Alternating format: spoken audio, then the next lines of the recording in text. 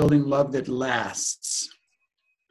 And already we are on page 18. So we have been cruising these days. We're on section 3. It's about getting on the one team. I think I'll just dive right in and we'll go from there.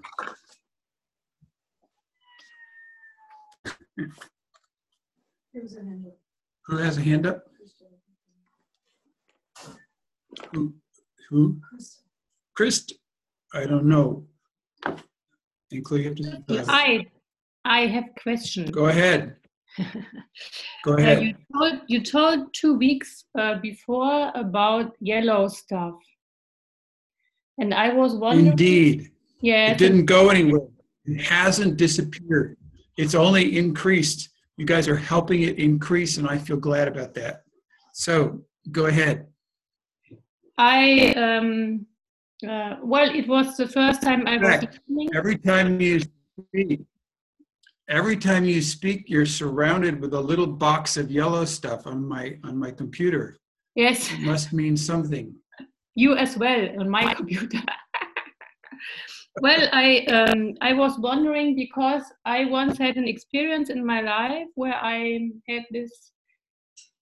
felt like yellow, and I was wondering if you're talking about something similar to this when you talk about yellow stuff, or I would be interested in hear more about this. I missed a couple words. You said you saw yellow stuff. You heard about yellow stuff. You say it again, the key element of what you were saying. I felt like yellow. I had like a brilliant yellow light when I had sex, and it was really. I never felt something like that before, and I never felt something like that after that. And I was wondering what this was, because I felt like just the color yellow, and it was a very nice feeling. I'll give you a hint, okay? Yes. Which is, if you start really working with extraordinary and archetypal love, if you start learning how to navigate, how to become a space holder for ordinary and archetypal spaces of love, stuff is going to happen. And if you try to grab on to the things when they happen, the little miracles, the amazing experiences, if you try to grab onto them as if they are something, as if they are the point, then you are trying to grab onto something in the past or that's not there anymore. And you will lose your ability to stay in a very small present where navigating archetypal and extraordinary spaces of love happens. It happens in a very small now. So if you try to grip onto the things that happen, you fall out of grace. You fall out of grace. And so this thing about staying in grace is how do you say it? It's an archetypal rope walking. It's archetypal rope walking. It's like as soon as you get hooked, as soon as you have an emotional reaction come up, as soon as your projection, hold on just 1 second.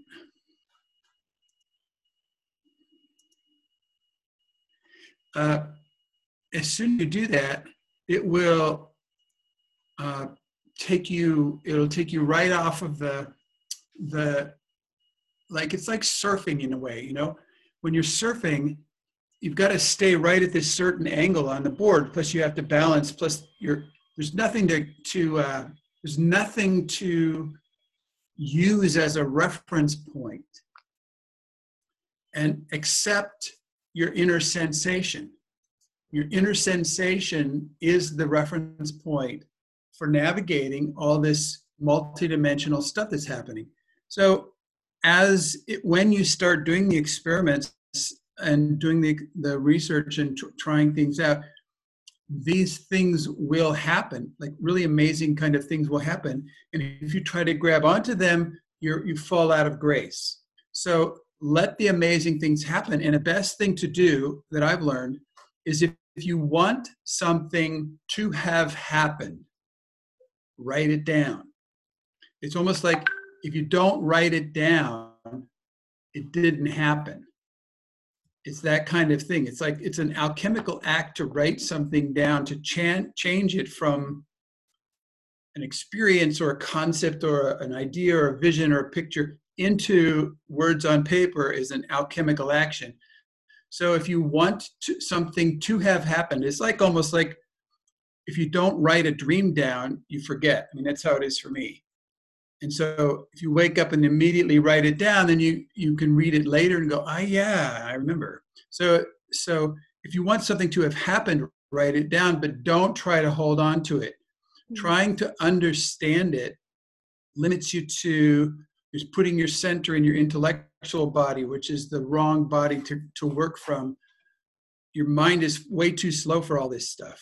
So what we're doing is building up matrix. The reason we do a study group like this is to build up matrix in your being as a way of sensing and detecting and noticing and responding, and actually not just responding, but pretty soon after a while you start creating rather than just responding. And so we're only on page 18, so we should have this conversation on about page 458. So let's remember this, and we'll come back to this. But it's great to just those two things. Don't grab onto the thing when it happens, because then you'll fall out of grace. And if you want it to have happened, write it down. Just write down what happened. Don't write your opinions about it. Don't write analyzing it. Just write down what happened. Mm-hmm.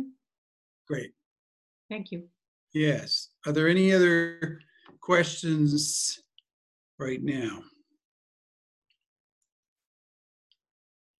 Okay.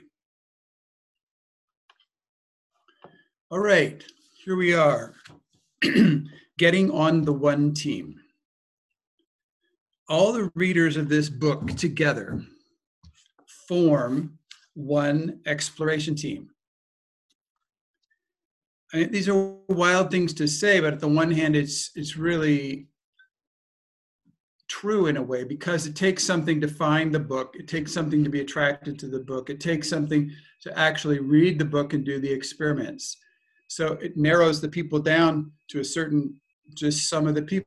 They're not better people or superior people. They're just, in my opinion, it's a kind of a hobby to love extraordinary and archetypal spaces of intimacy. To love transformation is a hobby. And if you understand that you have this hobby, it's like some people like to tie hooks, like colored bird feathers onto fish hooks and try to catch fish in little streams. Some people like to do that. I don't like to do that.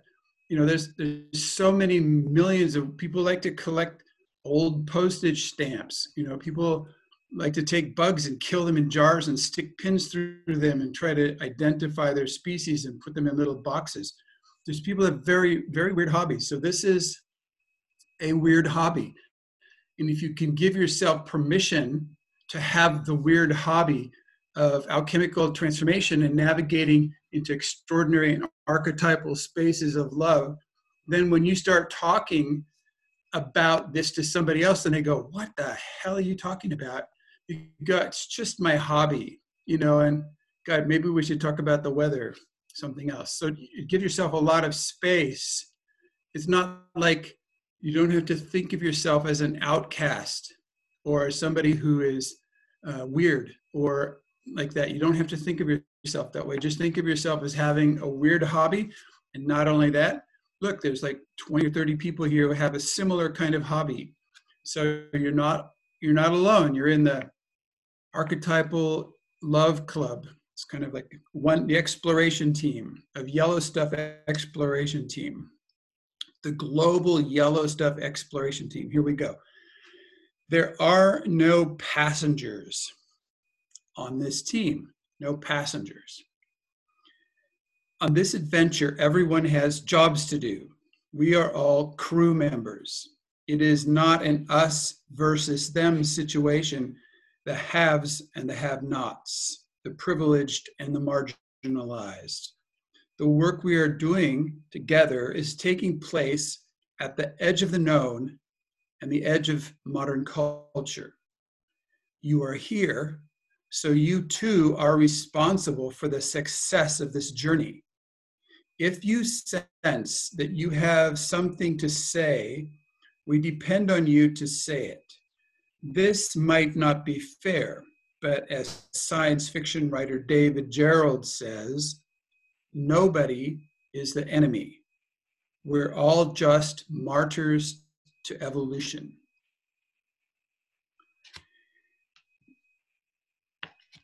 Let's not go there right now. This conversation we are having right now is the leading edge of the evolution of consciousness in human relationship. Now, that would be totally true if I wasn't reading from a book. So in these times when we part from the actual words that are encrypted in words on the paper, when we, like right in this moment, this team and our attention and our intention together is one of the leading edges of the evolution of consciousness on planet Earth. So I'm pretty confident with saying that. And it also is not, again, it is not an exclusive thing, it is not a special thing, but it is some kind of work that you're doing for the benefit of all beings everywhere. It's a bigger work that you're doing. It isn't just for yourself. If you can upgrade your thoughtware and put new distinctions into your being, and then you exude a different radiation around you, that field that you're making that comes from you, the field of consciousness that comes from you, influences the overall field of consciousness on planet Earth. So this is evolution and revolution in the conversation that we're having right now. So, I mean, the reason I put these things in the book is because it's to take the extraordinary and make it palatable. Like the extraordinary, it's like we're heading towards high voltage. It's like we're heading into the dimensions of higher levels of energy, more voltage, more potential. So it's good to know how to work with that stuff. It's good to have a meta conversation while we're having the conversation, to also have a meta conversation about where we're going, about the journey, about the team. So we're putting these pieces in place so you can have an overall view of what's really happening here. Because if we didn't put that in, we would just jump into the material, read the book, and stuff would be happening for you, and you would have no context in which to land, to understand the context of what's happening. And so when we go further along and there are some new people coming in, we'll have to spend a few minutes kind of help me include them in these meta conversations about the hobby and the one team and the edge of the culture and the evolution of consciousness. And yes, this stuff is really happening. It isn't just, you're not going psychotic, you're not going to some breakdown state. It really is happening. So if you can help me as we go along with new people coming in to spend a few minutes welcoming them into that would be very helpful.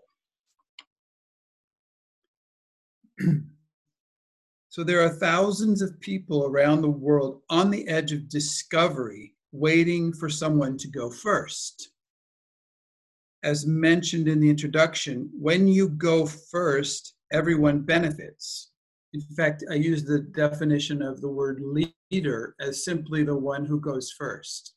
There's a lot of business and distortions on the meaning of the word leadership, but in the next culture and in this work here, leader is simply the person who goes first. Somebody needs to go first. So you're somebody who's going first.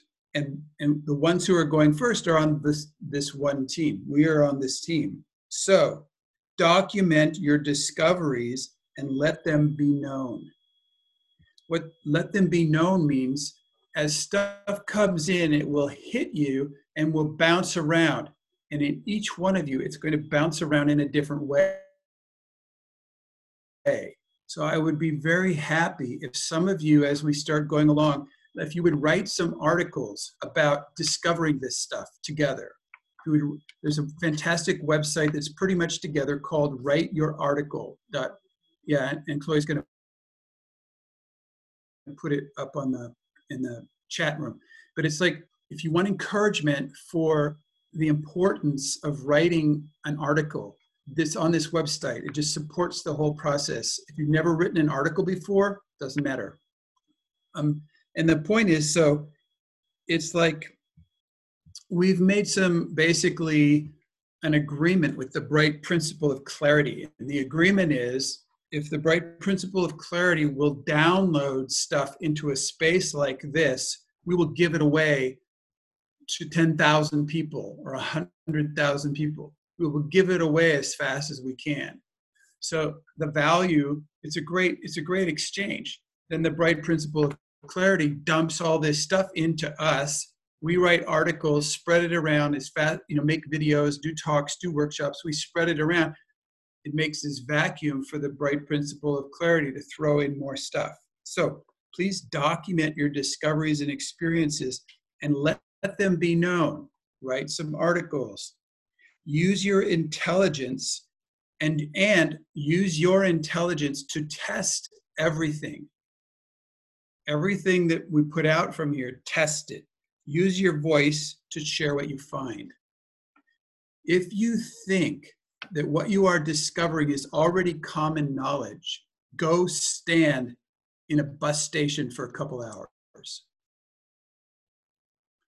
If you think that this stuff is already known on the planet Earth, really go hang out in a Walmart store or a shopping mall. Hang out at the bus stop, hang out at the train station for a while. Hang around, watch people interact with their children. Out of 1 million people, what percentage do you think are doing experiments like these described in this book? Look around. The answer is almost none. Every effort you make to learn about radiant joy expands the limits of human consciousness and human understanding. Every moment longer that you can tolerate the intensity of the experience of brilliant love creates a building block substance in you that it makes this field and is used to transform the world. I beg you to keep doing whatever you can. Keep doing whatever you can. And I just want to throw in here that, yes, we will be giving experiments and talking about exact experiments to do. There are many others, many more different experiments to do. So just because we didn't say it in the book or in our work in the study group, it doesn't mean it's not a valid experiment. So if you do experiments in a week and you can share them with us when we come together, that'll be fantastic.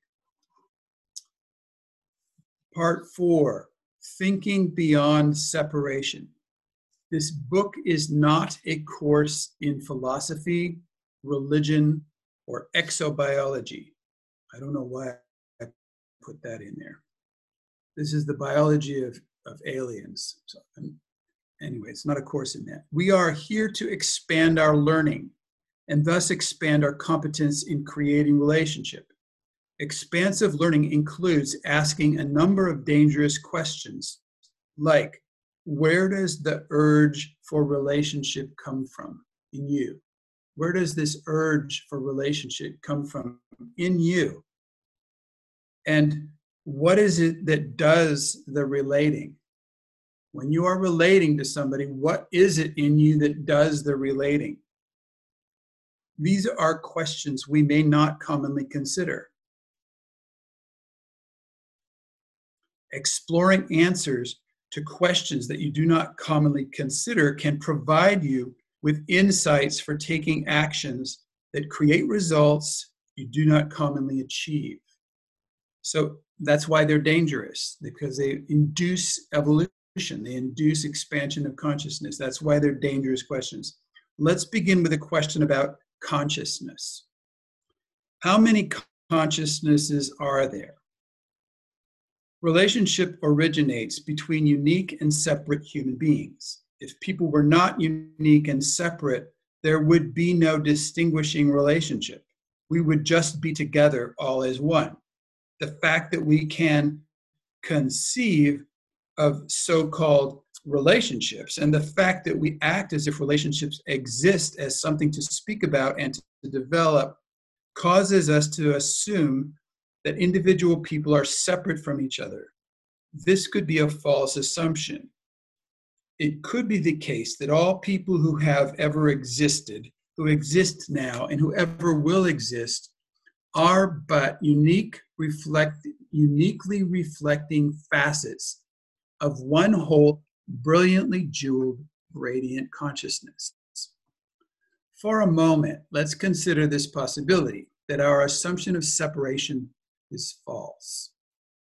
Let's ask the question, if instead of separate individuated consciousnesses, we are all manifestations of one consciousness, where is that consciousness?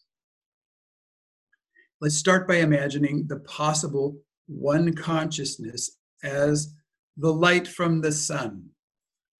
You do not see light from the sun until it hits something, which is why the night sky looks black, because there's light there, but it doesn't hit anything. At night, we are in the shadow of the earth, so the sun does not hit the atmosphere.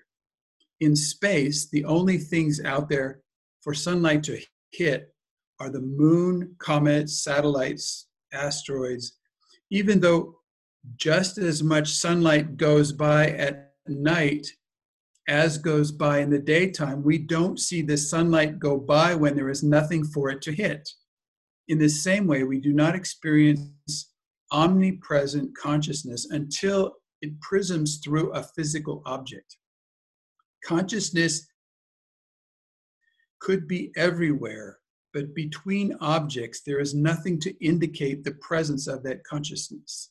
When light strikes an object, the quality of the light that we see, for example, the color, transparency, shape, texture, brightness, is determined by the physical quality of the object that reflects the light.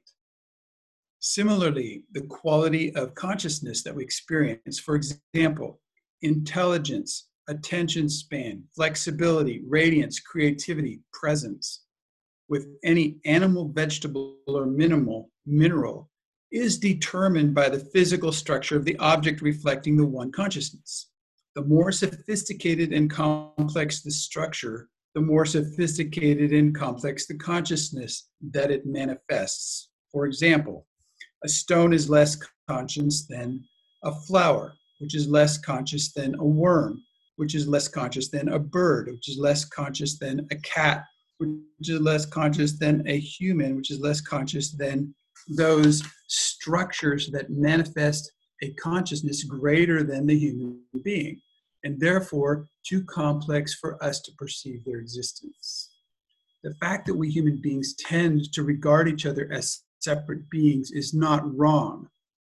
It is just that the separatist view is only a partial picture, a distortion created by circumstances and perspective. I just want to do a little example. If you hold your hand up, if you just look at your hand, right between, there's light everywhere. There's light everywhere. And you look at your hand, but you only see the light right there by your fingers because the finger is there.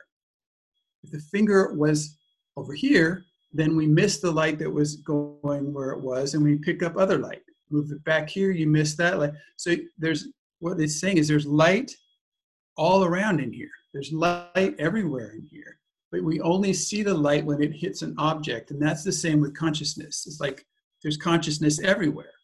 All you need is an object, something, and you can see the level of consciousness that manifested in the object. So, it's very cool to get that there's this vast amount of consciousness basically everywhere.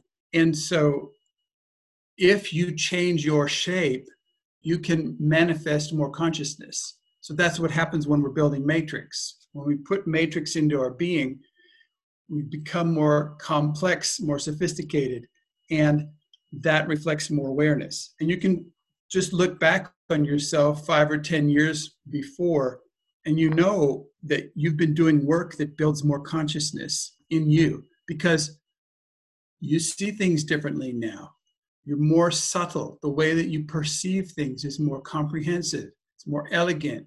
You have more options to choose from. I'll read to the end of this section and then let's talk for a few minutes. We human beings can act as individual particles when we hold and defend our personal opinions and preferences, territories, and attitudes.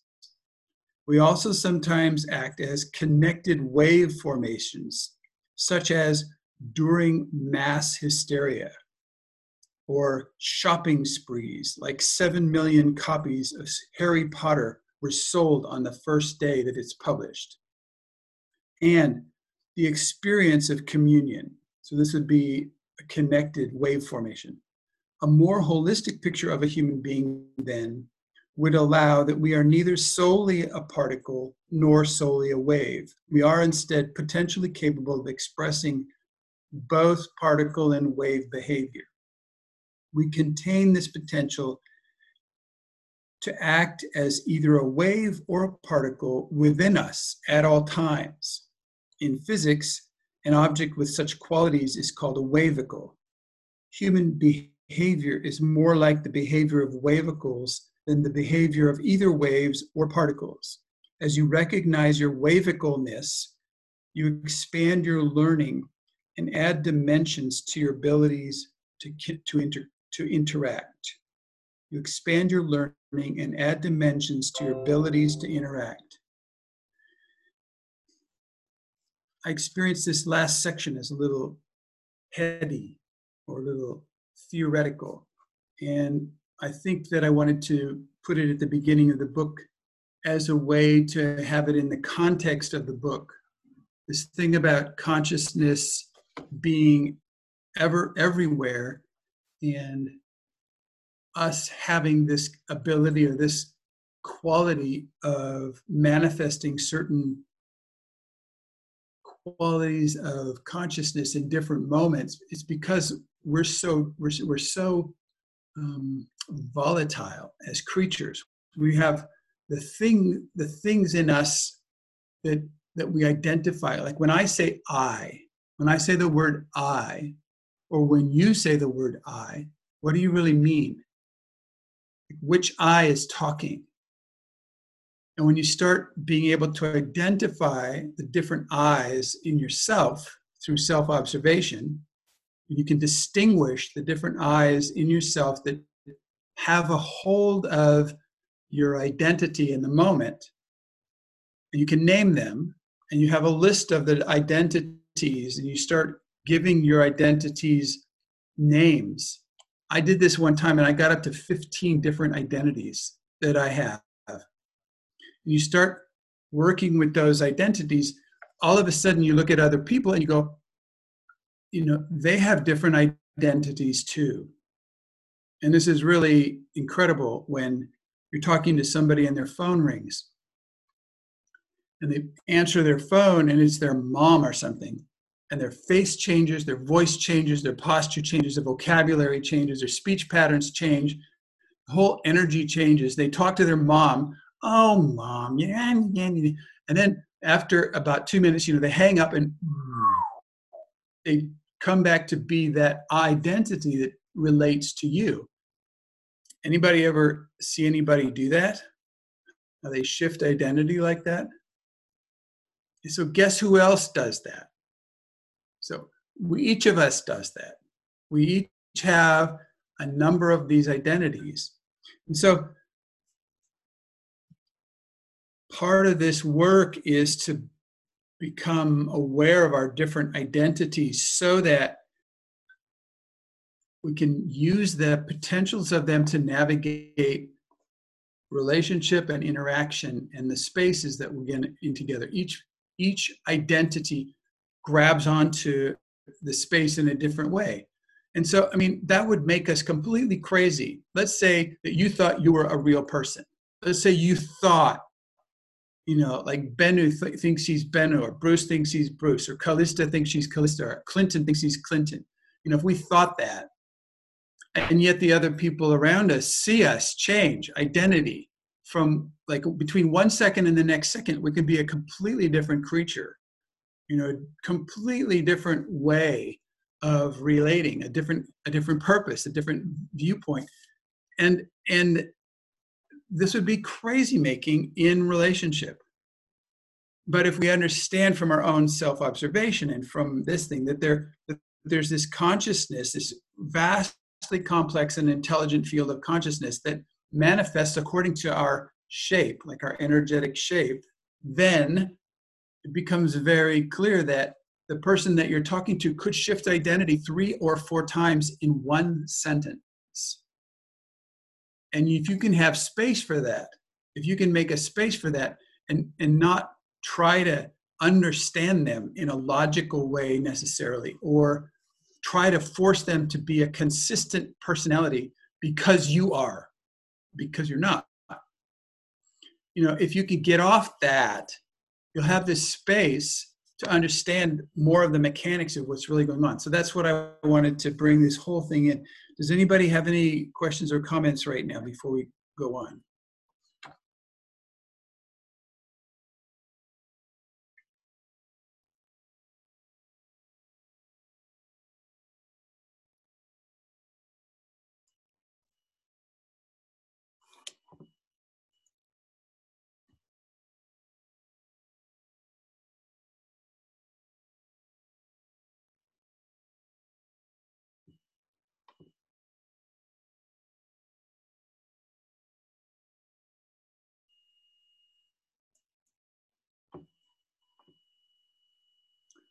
Clinton, I'll ask a question. This is Mia. Okay. Let me just, Mia, just say, I just want to say, I'm leaving this space not because I need somebody to have a question, but also a little space to integrate some stuff. Just let it settle in. Mia, go ahead.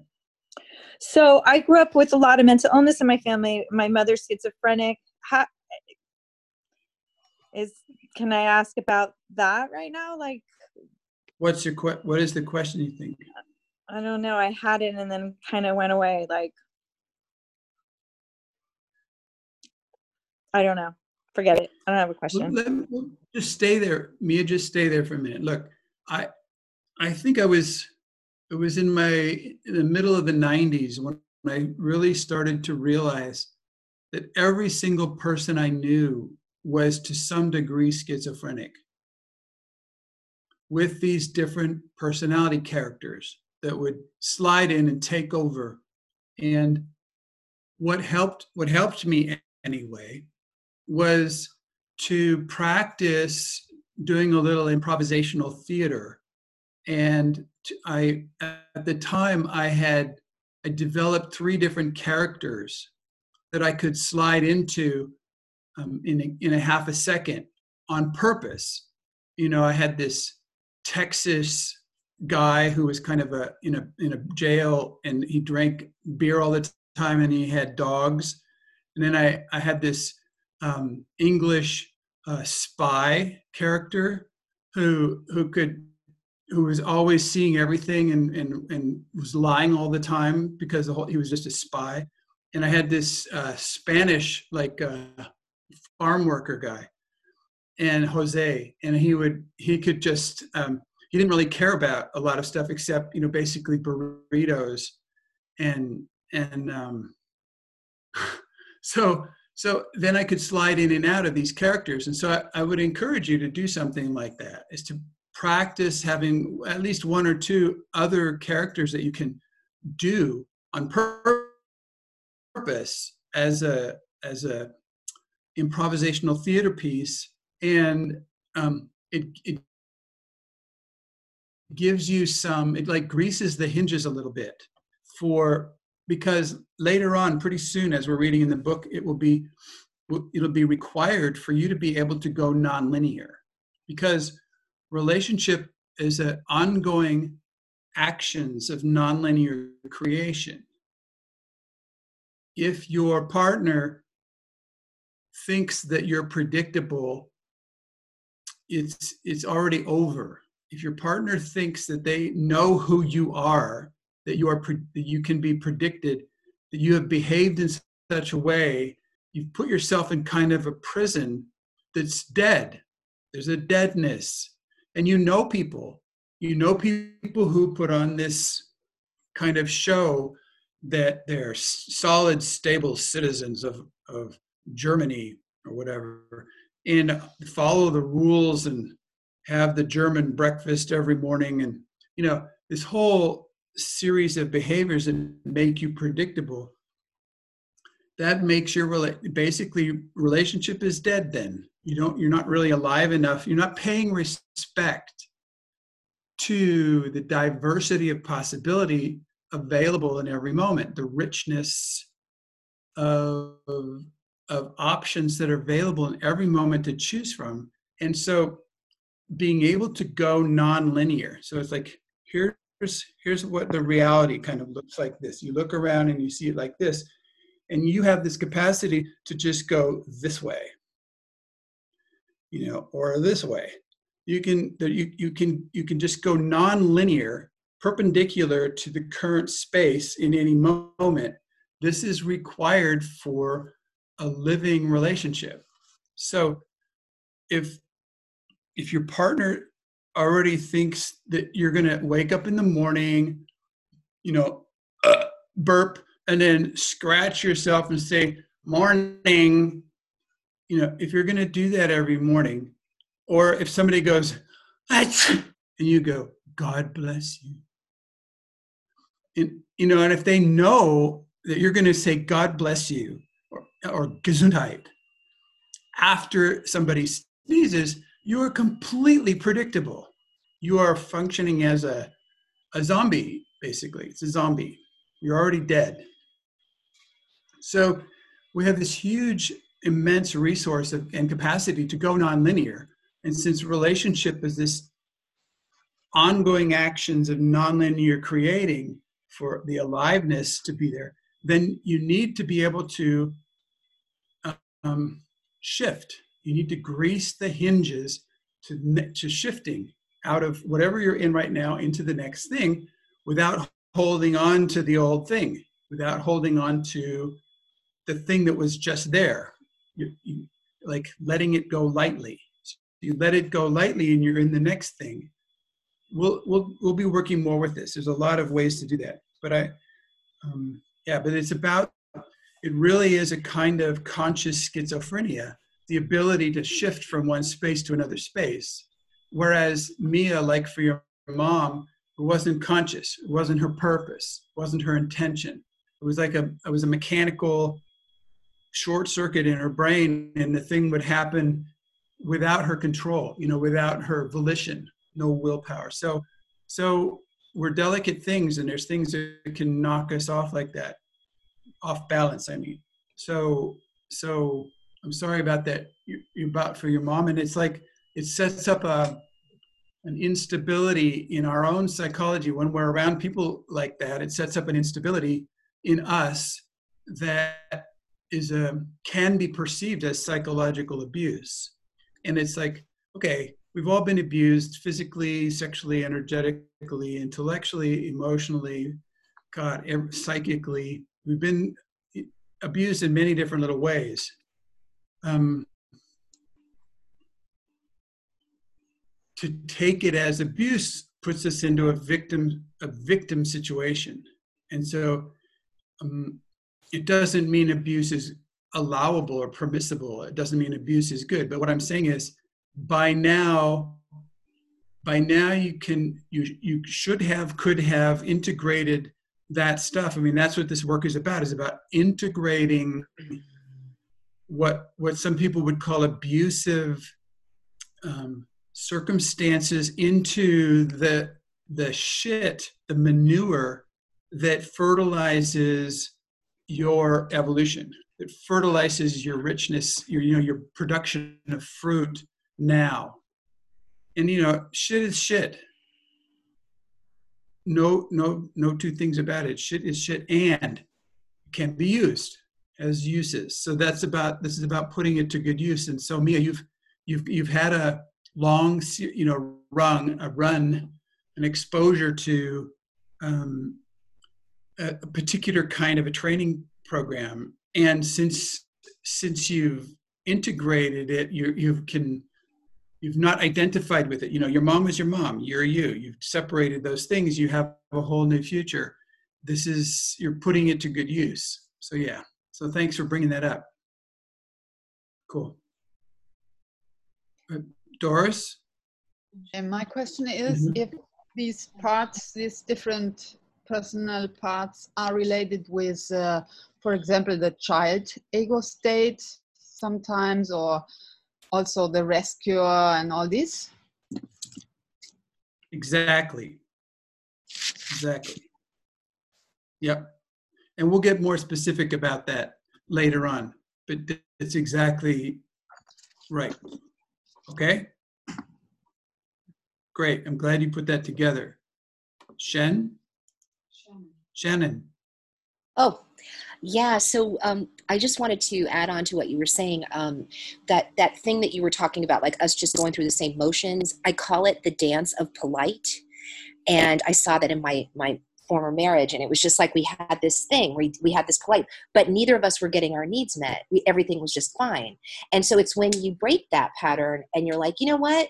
No, I'm not okay with that. That you can really emerge and grow and expand.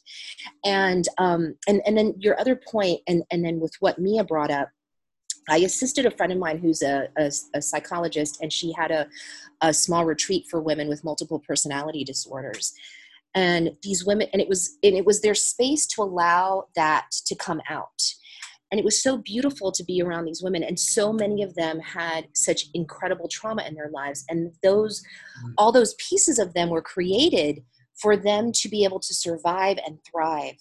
And I loved that space that they were able to honor. And so like you saying that, like, yeah, you can have that. Even Beyonce does it, right? She's got her, I don't know what her name, I don't know what it's called, but like she's a very shy person and she's got that other personality that she takes with her on stage. And so I just loved everything you were sharing. And I was like, and when you said the integration, I was like, yeah, it just made me sigh and breathe and like, it's, like, it's okay to not show up a certain way because it's what's expected, but to speak my truth and to have a voice. And I love that you're encouraging us to have that voice at this time. I'll stop now, but thank you, Clinton. Yeah, thank you, Shannon. I just want to emphasize, really, if you are taking it seriously enough, I see your hand, Dor, just a second. I take it seriously enough to develop one or two characters that you can consciously slide into. If you're a woman, it doesn't have to be a woman. If you're a Chinese person, it doesn't have to be a Chinese person. So, develop one or two characters that you can slide in that has a history, a life history, vocabulary. It has a whole, they have their own hobbies, weird little hobbies, that you pick up and then just once a day for just a few minutes in certain circumstances for no particular reason, shift into one of those identities. And, you go into the grocery store and you're dragging, your foot along because it's lame. You have this lame foot and you just drag it through the grocery store the whole time. Nobody knows if it's true or not. Nobody knows. And maybe they let you go ahead in the shopping line so you don't have to wait so long with your bad leg. But do it enough that you're okay with expanding your rigidity, your grip, like your grip. Because here's the thing, the psychological defense strategy that we have developed that has allowed us to survive so far has a grip on us. It has a grip, and it has its reason is because you will survive this way. you have to have it like this. You have to do this. You have to control things in a certain way or manage stuff. You have to play a certain status role above or below. You have to engage with certain hidden purposes. You have to do this strategy because you will survive, because you have survived. It's that easy. You have survived up until now. Therefore, you will continue to survive if you implement that same strategy. So that grip is so strong in terms of, it's like a chicken's shell around the chick. It is a real thing that we would come through or break out of in authentic adulthood initiatory processes that can crack the eggshell, that really rip the cocoon open, that really these processes are big and strong and clear and powerful and imperative. They're irrefutable. An initiatory process is irrefutable if it's authentic, and it makes it so that the grip is lost, the grip is broken. We have not had those initiatory processes, so we have to find ways to do it for ourselves, and that's one of those ways is to consciously shift identity and play it out for 5 or 10 minutes. Even if your box is freaking out, your mind is going embarrassed, or I can't do that, or I don't do that in public, or what are people going to think? Or God, what kind of rumors are they going to say? Or what if somebody knows me here? Or all those projections and expectations. Like when you can shift into the different character spontaneously on your own. One of my characters I'll just show you is this. It's this kid who was 12 years old. He talks like this. And he talks in this way. He had this speech impediment because his mother hit him in the head with a frying pan when he was a little boy. And he can't talk any better. His name is Peter. And he talks like this all the time, and he can't talk any other way. So anyway, I'm really something like that. You can really pick up a completely different way of being. Okay, yeah. So I really encourage you this week to do that. And so next time we come on, next Monday, I'm just going to have you do your character for 5 seconds so we can all see who you really are. Dor, you were going to say something. Yeah, I was going to say something to build on that. And another thing to like warm it up. I used to do like the improv theater thing too. And then I used to like get out of the class. I offered this as an experiment to everyone.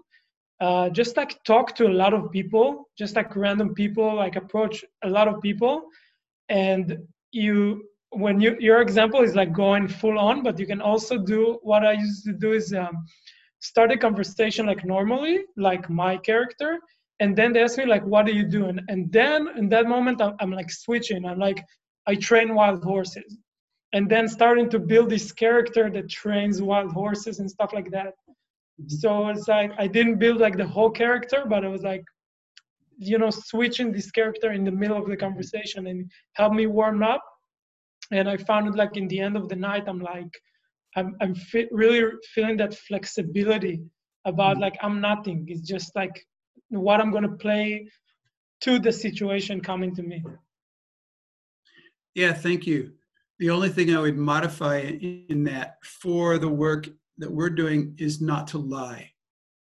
So if you train wild horses, then it's great, say that. But if you're, if you don't, it's just it's an actor thing or it's too much of a fantasy world. So just don't lie, because you can have the possibility of nonlinear possibility and integrity at the same time. When I'm doing it, it's like in a playful way. I feel like they know, they're like laughing, and then eventually I'm telling them maybe in the beginning, it's like a playful thing. It's not like actually blindly lying, but. Cool. Thank you. Cool. All right. I'm going to read. Oh, wait. Ingrid has her hand up. Go ahead, Ingrid. My question was simply, when I tried to switch to another identity, could I even tell the other person that I'm doing this. And not because of a reason of security, but because of a reason of non-linearity. The kind of question that you just asked is one that you could answer through your own experiment. Okay, so the book is going to be doing more and more of that. It's going to be putting the responsibility back on us to do our own experiments and find out. You know, the book is big and heavy and everything, but it is not an authority. The whole book, the whole purpose is to take back our authority for so many different things. If authority is an issue for you, we're also working on a website called Authority at mystrikingly.com. So in Rage Club, I get to do a 30-second commercial for Chloe's Rage Club. No, that it's just that there's a way that you need anger to recover your authority. If you don't have access to the direct experience of conscious anger, it's not very easy to take back your authority for deciding, for doing experiments, for being different from how everybody else is being. These are all different kinds of authority that you can take back. And so we were surprised in the last 4 weeks how many people took back huge chunks of authority during the 4 weeks of the Rage Club using anger. Okay, here we go. Number 5, taking your time. This book will explore ordinary, extraordinary, and archetypal domains. Through taking the time to study the maps and practice the soft skills presented here, you will be discovering previously unrevealed dimensions of relationship. You obviously want these skills, and you want them now, and you want them right away. Perhaps you're already asking, does true love itself exist? If so, prove it. How do I get there from here right now? Like that's the millennial habit. It's a millennial orientation. It's I want it now, and then I want to see if I like it or can do it or understand it. And if not, go on to the next thing. So the answer to this and every other how to do it question is you get there one step at a time. Learning in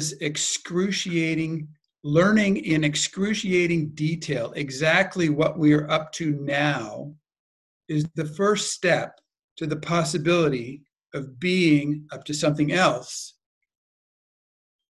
This is a very powerful tool in magic, just in case you're getting the magical implications of what we're talking about here. But learning in excruciating detail exactly what you are up to now is the first step to the possibility of being up to something else.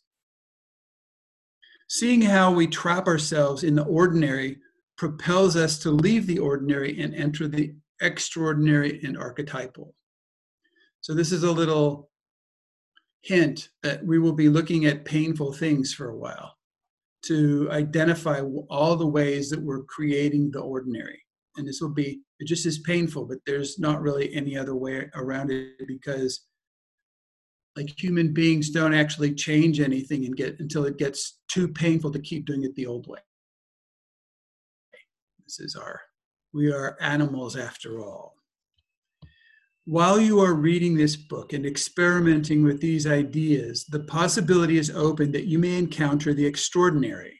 If the extraordinary happens to you, try not to overreact. This whole universe is extraordinary. If you notice and appreciate extraordinariness happening in the microcosm around you, make the time to write it down. This is what I was saying before. Writing down your experience changes it from subjective to objective, which is the same as saying if you don't write it down, it didn't happen. keeping notes on your journey can prove to be invaluable for building matrix. There are some hints that make your writing more effective in transforming extraordinary experience into objective reality. When you write, try not to figure it all out or psychologize it. Don't write what it means to you personally. Just write down what happened. Allow yourself to savor the deep, sensual nuances of the experience and keep exploring. Don't get off the elevator at the first floor. It's a metaphor. If you can imagine spaces being at different levels by an elevator, then the idea would be, the elevator gets to the candy, and then you get off the first floor and you can shop for candy, but then the elevator door closes and keeps going up and you are no longer in the elevator. So the trick is to stay in the elevator and don't get off at the first floor.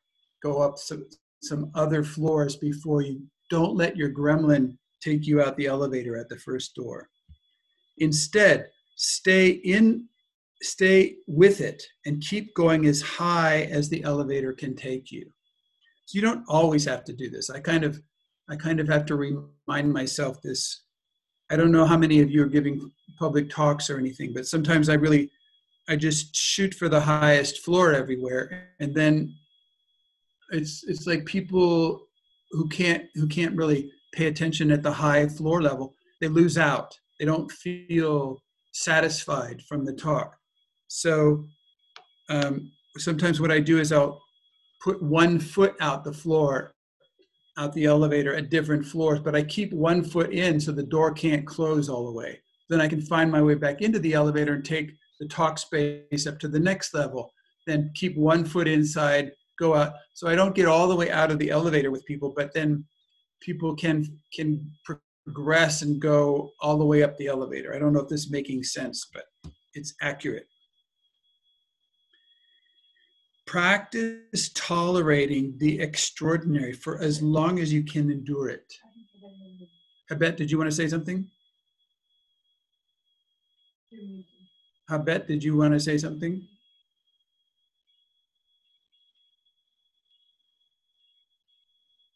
Yes, I have a question to this, because you said like you should not overreact, or you should stay in the elevator and go Hold on, up. pause. If we do instant replay, you will not see me using the word should. Okay, so if you have a little translator in there changing anything that I'm saying into should or should not, you have to shoot the translator. Okay, because I'm not saying you should or should not do anything. Okay. Start again. We give you one more chance. Go ahead.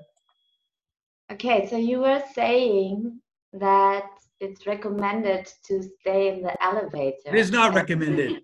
You just substitute the word recommended for should. Look, every action has consequences. This is a magic school, a flying school. If you do this with the steering wheel, the airplane will go like this. If you pull the engine back, it'll go. So if you're not aware of the consequences of your actions, you will not connect that this action causes this consequence. This is a physics class. We're studying the physics of extraordinary and archetypal and ordinary love. We're studying the physics of it. That's what we'll be doing. So there is no recommendation. There is no should. You get to choose. What we're talking about is what are the principles? How does the machine work? So can you ask your question in that format? Okay, what should be the reason that I should stay in the elevator? I mean, it's a tool. You said should 2 times. Did you hear that? You just said it 2 more times. Unbelievable. God, okay, we're going to have to do some mimetic surgery on that thing, because the should thing, oh, that's devious. Well, that's like one of these pernicious little mimetic memes that you have in there about the should. Yeah, should, like should. No. look, there is an elevator. Spaces, there's medium, low, and high. It's just like hot sauce, you know, it's no spicy, very spicy, and super spicy. And you know, if you take the super spicy sauce, man, your eyes are going to turn red and your face is going to get sweaty. And it's, you know, but if you don't know the 3 different kinds of hot sauces, you're oblivious. So look, spaces, there are different levels of spaces. And the consequence of getting out of the elevator is that the elevator door will close and it will go to another floor and it leaves you behind. That is a consequence. And there's no should about it. You can get off, you can stay on, or is a trick. You can keep one foot in the elevator and another foot out. You can go a little bit inside and check it around. Was that your question? You know, when I was a kid, I'll tell you this, I was visiting my grandmother with my 2 brothers, and we were bored, and she lived in an apartment building. So after about 3 days, we were going crazy. And this is back in Pennsylvania. And so I figured out, because of Mission Impossible television show, that there's a door in the top of the elevator. And when nobody's in the elevator, you can open the door and stand on the handrails and go up to the top of the elevator and then close the door around. But what we discovered when we climbed up there is there's a switch, and you can turn the elevator on and off from a switch that's above the elevator. So me and my 2 brothers were on top of the elevator, and when old people would get in the elevator, we would turn the elevator off between floors, and they would start freaking out. Now, there are consequences to this. Are you getting the idea? The police came. I mean, they all right. I bet, can you ask your question?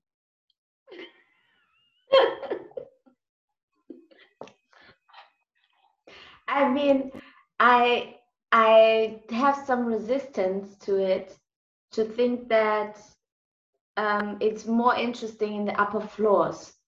Like, I mean, that I don't know. I mean, I would like to go straight to some place, but why would that place be in the upper floor? That's just my question. Like, I mean, there's some resistance to it, because I'm thinking of some kind of hierarchy or some kind of totally undetached situation where I just keep on shifting up and down and don't want to go anywhere because I don't have any expectations anymore. That's what comes up for me. And when you said, like, you shouldn't overreact, I might have overreacted. Yeah. We're going to do a should appendectomy on you. We're going to put the shoulds in a little jar, and they're going to squirm around like little alien beings inside of a jar. And you say, you never believe it, but I had 1,000 shoulds inside of me. You can show people this jar of all these shoulds that we took out of you and put in this jar. And every now and then you could feed them some little should not food. It's shoulds and should nots, and they have this little battle inside the jar, something like that. So, yeah, look, we're going to, just to be clear, it isn't a hierarchy. It's more like a map. And the map says that in the lower parts, the map, looks like a triangle, but it's not a hierarchy. The bottom part of the spaces, the map of spaces, the bottom spaces are very common spaces. They're familiar, they're ordinary spaces. In ordinary spaces, there are many, many laws and rules. And you can break the rules, and there's not very much consequence. So you can not stop at the stop sign and you won't get killed. You know, if nobody catches you, you can just go right through a stop sign and it's no problem, as long as, you know. So in the bottom, in the ordinary territories, there are many rules, but they're very loose. The further you go up in spaces in terms of integrity or in terms of the energy of the space, there are fewer and fewer rules, but they apply more strictly. This is the laws of nature. It's kind of a laws of nature until you get to these spaces up near the top where there's only one rule, but it's absolute. So if you could, it's like if you go into that kind of a space, it's like trying to live on top of Mount Everest. You can't live on top of Mount Everest because there's no McDonald's restaurant up there. There's no toilets up there. There's nothing up there but this pristine, like this unbelievably clear, and storms. Like you can go up there, but you can't live there. So the point of going higher up the elevator is not to try to stay there. It's not a hierarchy. It isn't this is better and that's worse. It is that at the top of these spaces, these very, like this,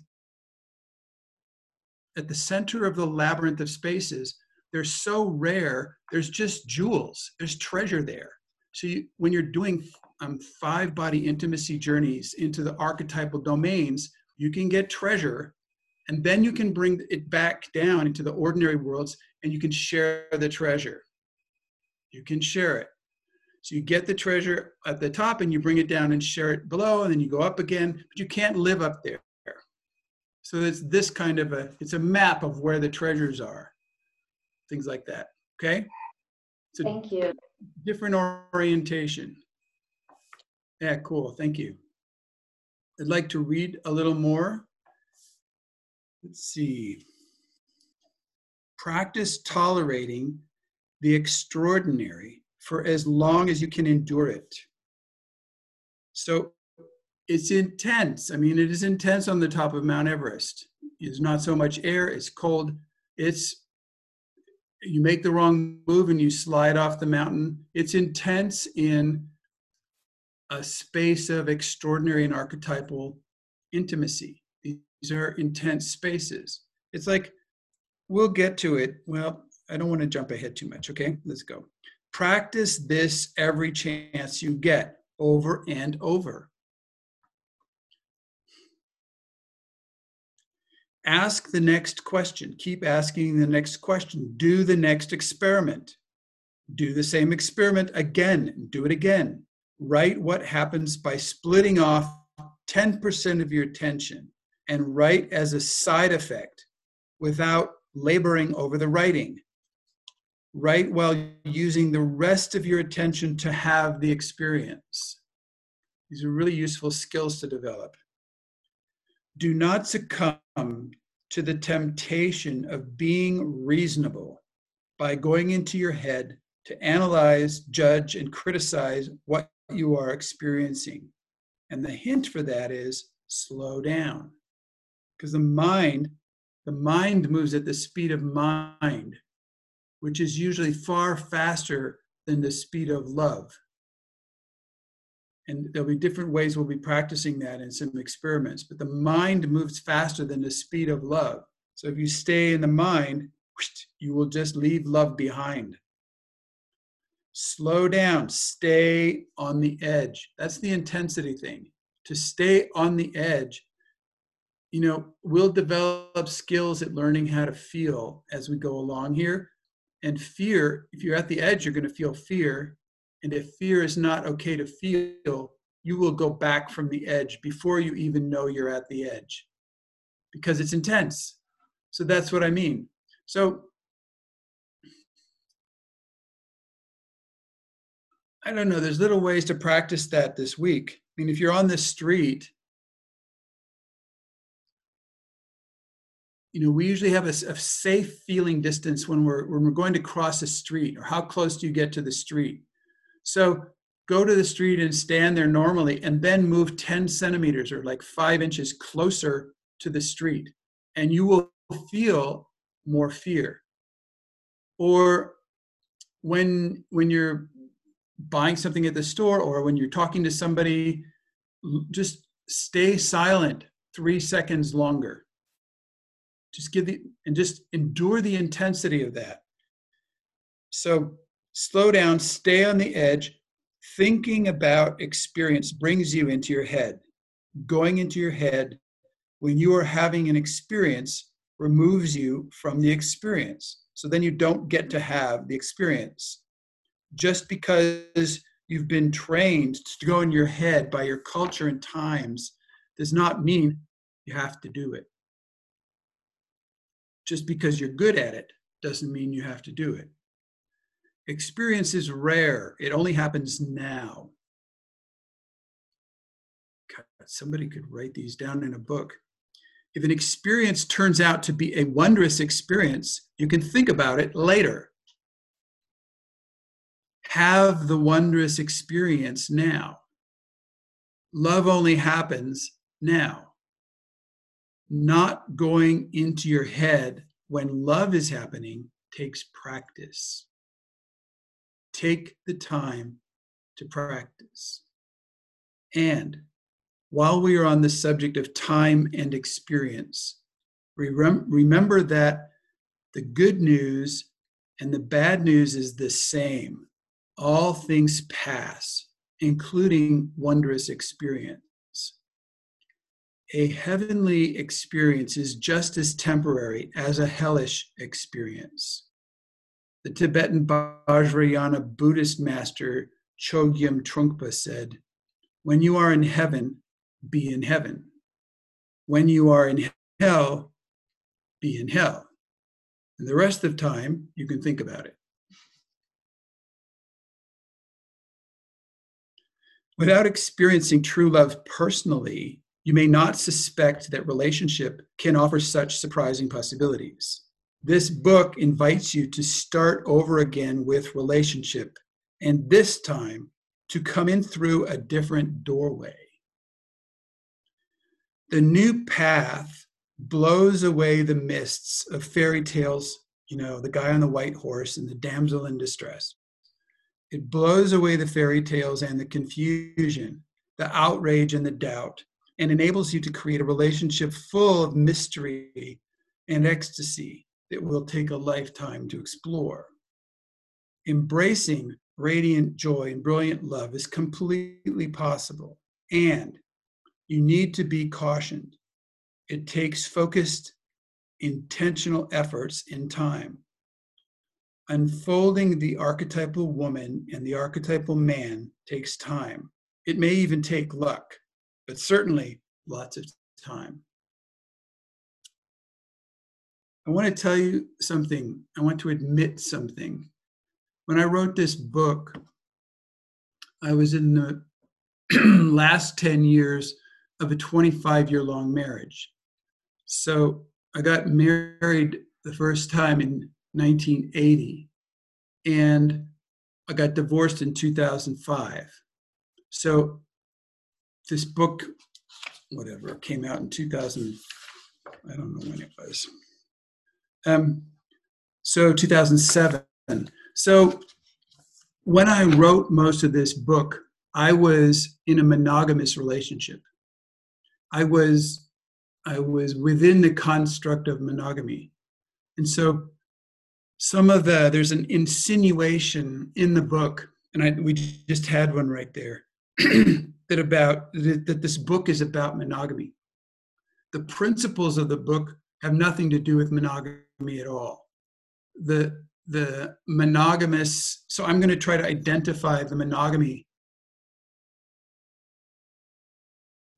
construct when it comes by, so you don't get it. I don't want you to get the idea that this book is about monogamy. So on something like the 16th of September in 2016, I discovered I was in the construct of monogamy, and it was actually like a box, like a prison. It was like a box, and it was a world. An entire world was defined by the principles of monogamy, and I had been in there for 25 years, and I thought back and I realized that before I got married, I was not monogamous.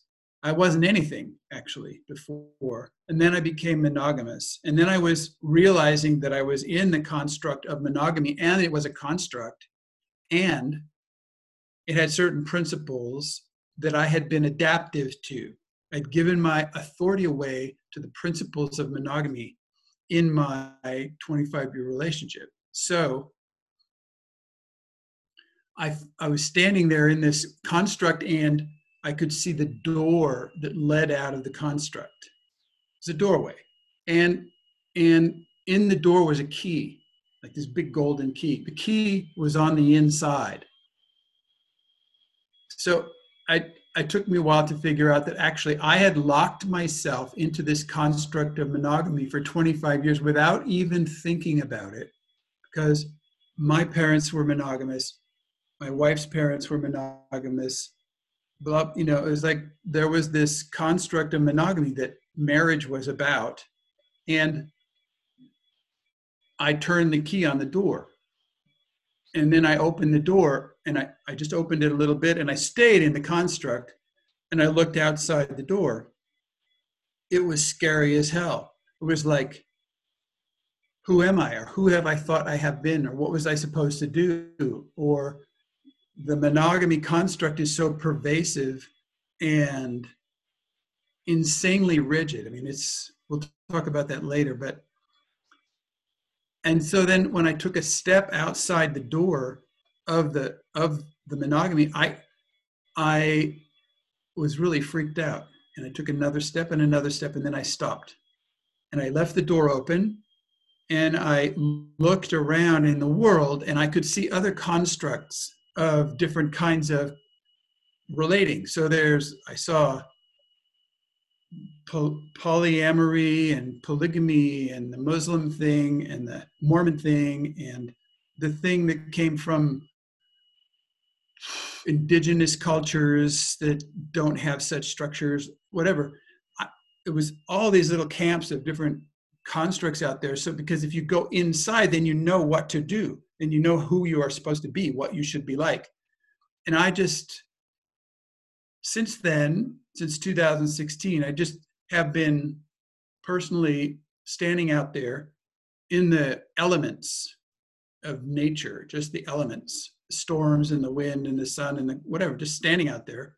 I have not entered any other construct about it. So I'm not an expert in anything but standing out in the raw. And I wouldn't even say I'm an expert in that, but I've had some experience. So I just want to say that as we're going along in the book, I will indicate where the monogamy was speaking through me when I was writing the book. And I don't subscribe to that anymore. So you can do it if you want, and you don't have to if you don't want to. I just want to be clear about when that thing is coming through. We have a few more minutes. Was there somebody wanting to say something? Janet. Thank you for everything you shared. I realized yesterday I blew it. I asked my family to do me a favor for Mother's Day. I wanted a photo shoot. Like, I want to take some pictures with my kids. This will be a lot of fun. We'll go out into nature. It's great. And then the person that was taking the photos, I'd forgotten how they take photos. Oops, excuse me, decline the call. And the way that they did it was very much non-linear. Like, the pictures did not turn out like I wanted. Sorry, my son keeps calling me, and I'll have to get to him in a second. And so when I looked at the photos, I was very disappointed and said, he's going to call me forever. Oh my gosh, it's 15-year-old. So I'm just going to let that, I'll just not be seen. So then, this is appropriate actually what I'm saying. So then here I am, I looked at the pictures, like, these are not what I wanted. Doesn't make me happy. And he's like, well, what do you want? I go, I want them to look like portrait. I want to look nice. If I want to blow them up and make them look really great, this is not it. Like, my daughter's like falling over. My son has his eyes closed. Like, everything was wrong about them. Like, you have to direct people and tell them, bring your head forward, bring your body like this. And he, he's like, you know what? I can't do this. I want to do a non-linear thing. Like, we didn't say it like that, but he said, this is how I take pictures. So then I had to get involved, and I did everything, and I got the pictures I wanted. But now looking back, realized I lost an opportunity for something completely different. And then there was water nearby, and the kids, of course, got into the water. They were playing, and I didn't get wet. There's tons of photos of them with that, and again, I'm realizing I missed out. I didn't get wet. I mean, I could have jumped in the water with the kids. So yeah, and my son is He will not stop calling. I'll give him a second. Anyway, that is my story. So thank you for listening. Thank you. I noticed that Bennu wrote this question that I just wanted to respond to. His observation. Bennu said that the pirate is one of your identities, and he spelled the word pirate with a capital P. And because typically the word pirate is spelled with a small p. And so that's the kind of pirate that the Jack Sparrow kind of pirate, which is like, take all you can and give nothing back. This is the standard pirate motto.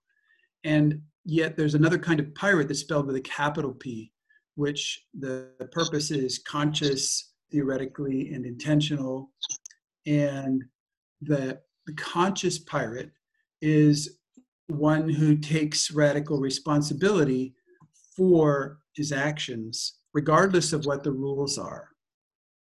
And we found it when I first started working with possibility management and it started coming into the world. It happened in Germany, did not happen in the United States. I had already escaped America and I was in Europe and Germany and Austria and France. And it was here that I was outside of the morphogenetic field of the America, and I could actually go into liquid states. And when I came back together more as myself rather than as an American. And so it became clear to me that in the German environment, there was a tradition of following rules or giving one's authority away to the rules. And so we had to create a character for people to use as a way of being with themselves and not having to follow the rules. And that's this archetypal pirate character that, so yes, the answer is yes, that's true. We'll be talking more about the conscious pirate as an archetypal character for each of us. So great. So any other last little thing before we end? I want to ask about what you said about monogamy. I had experience at the same time 2 relationships with 2 different women, and I loved both of them. And yeah, I didn't cheat anyone. They knew that, and it was a terrible time for me because nobody was lucky about that. And I had to choose to quit one of the relationships, and just because it was just suffering there. And if it's possible to be in a relationship or to be married and not to step into this monogamy stuff. Good question. Thank you. I mean, you're going to have to be really careful. It's a longer conversation. It's a huge conversation. Just the whole procedure or the laws around marriage, they reinforce monogamy. You know, I actually, at this point, in the last 3 minutes here, I want to invite you to, if you are quote unquote single, if you are by yourself most of the day, I would encourage you to do an experiment starting this week and for the whole time that we're reading Radiant Joy, Brilliant Love together, which could be a while. But the experiment is go find somebody, like right now, like for no reason. Like there are people around, just, I know that you're supposed to keep 1.5 meters away from everybody and wear a mask, but that doesn't mean you can't, like Phyllis told us, she goes on walks with people 1.5 meters away, but the people that she's going on walks with are all women. So the thing is, like, if you're, like, why study this stuff unless you have an ongoing experimental chamber? So I would really encourage you that if you're interested enough in the experiences that we'll be talking about while we're studying Radiant Joy, Brilliant Love, if you're interested enough to come on Mondays and spend this time and talk about it, to break all your rules and go grab somebody. And it doesn't always have to be one. And you don't have to have, it's not about sex or kissing. It's not about sex or kissing. You can have incredible amounts of intimacy that are fulfilling and nurturing and without even physical contact, basically. You can have, but it does involve interacting. So you can't, this is not fair to have somebody who you write messages to. This is not what I'm talking about. I'm not talking about, in the old days, we used to write letters on paper and put them in the post office. And it would take a week before they would even get your letter. Then they have to sit around and go through a liquid state and write another letter. And so it's like a 2-week thing. We do messages now in 2 seconds, we're messaging back and forth. This is not what I'm talking about. I'm talking neither long distance nor micro distance. So this, yes, we can address monogamy next time, but be with somebody next time. So by next Monday, grab somebody and start to do some experiments with them. I'm serious. I am serious. Like, really go insane a little bit. Like, develop a character who already knows somebody out there that you would like to go knitting with, or like roller skating with, or shell collecting with, or squirrel chasing, or like there's a million things you guys can do together to be practicing. But see, the thing is, for the work that we're doing here to be useful, you need an experimental chamber to do the work. So please, please, please, by next Monday, it's a deadline, grab somebody to create and say, look, I need you as an experimental chamber. I need you to do some experiments with, or make up some other story. But really, if you don't grab somebody, you will not the shit will not hit the fan for you. Your questions will be theoretical. They will not be desperate enough.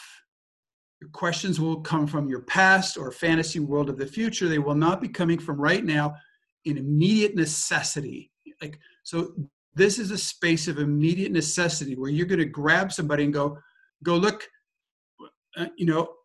we need to experiment. I need to experiment. I need to know what my 5 bodies are. I need to know what intimacy is. I need to know how to do these experiments, how to shift identity. I need you to help me track my 15 different personalities so I can put them in my beat book. I just need your help. Grab somebody to do this work with, because to do it alone is just so sad. Really, I could just cry. It's like, you guys, life is short. It isn't about thinking about it. It isn't about thinking about it. It's about really getting dirty. It's about getting in the mud. So let's get in the mud, get yourself a couple of partners, grab some people and make a chamber, make a thing for yourself with somebody. Okay. How many people could do this? We'll do this by next Monday. I don't care. It's going to be completely insane to do this. It'll be completely insane to do this. Okay. But do it. Just do it. And okay, I have to tell you one more story. One of my secrets that I don't tell anybody is that when I'm with somebody, I commit to them 100%. I just commit 100%. It's like, I'm not going to withhold something. I'm not going to hold back. I'm going to throw everything in. I'm not going to be timid. So I'm going to encourage you to try this. No kissing, no sex, but throw everything else in. Put the whole thing in. And one time I did this with this woman. I'd been sitting behind her in college, in class before I met Phyllis. This is really my math classes and stuff. She was there, and she was in my fencing class also, sword fighting. So math and sword fighting. So this is a good combination. So I went over to her house, and we had this great half-hour conversation. And I said, this is it. I'm committing to you. So I stood up and I said, can I give you a hug? So she gave me a hug. And then she said, that's it.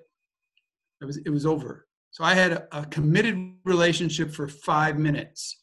So it might be like that for you. But what I'm saying is create the chamber, see how long before it goes, and then build out of the pieces, build the next one. You need to get good at building these chambers. So from now till next Monday, a few of you already have your chamber. This is fantastic. You need the chamber to do the work.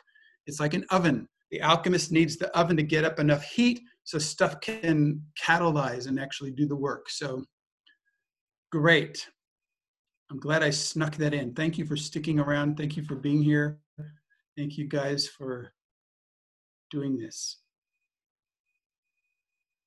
Okay then. See you next Monday, and maybe there'll be a lot more people on the screen. Okay. All right. Bye, you guys. Thank you for being here. Thanks a lot. Thank you. Thank you. Thank you, everyone. Thank you.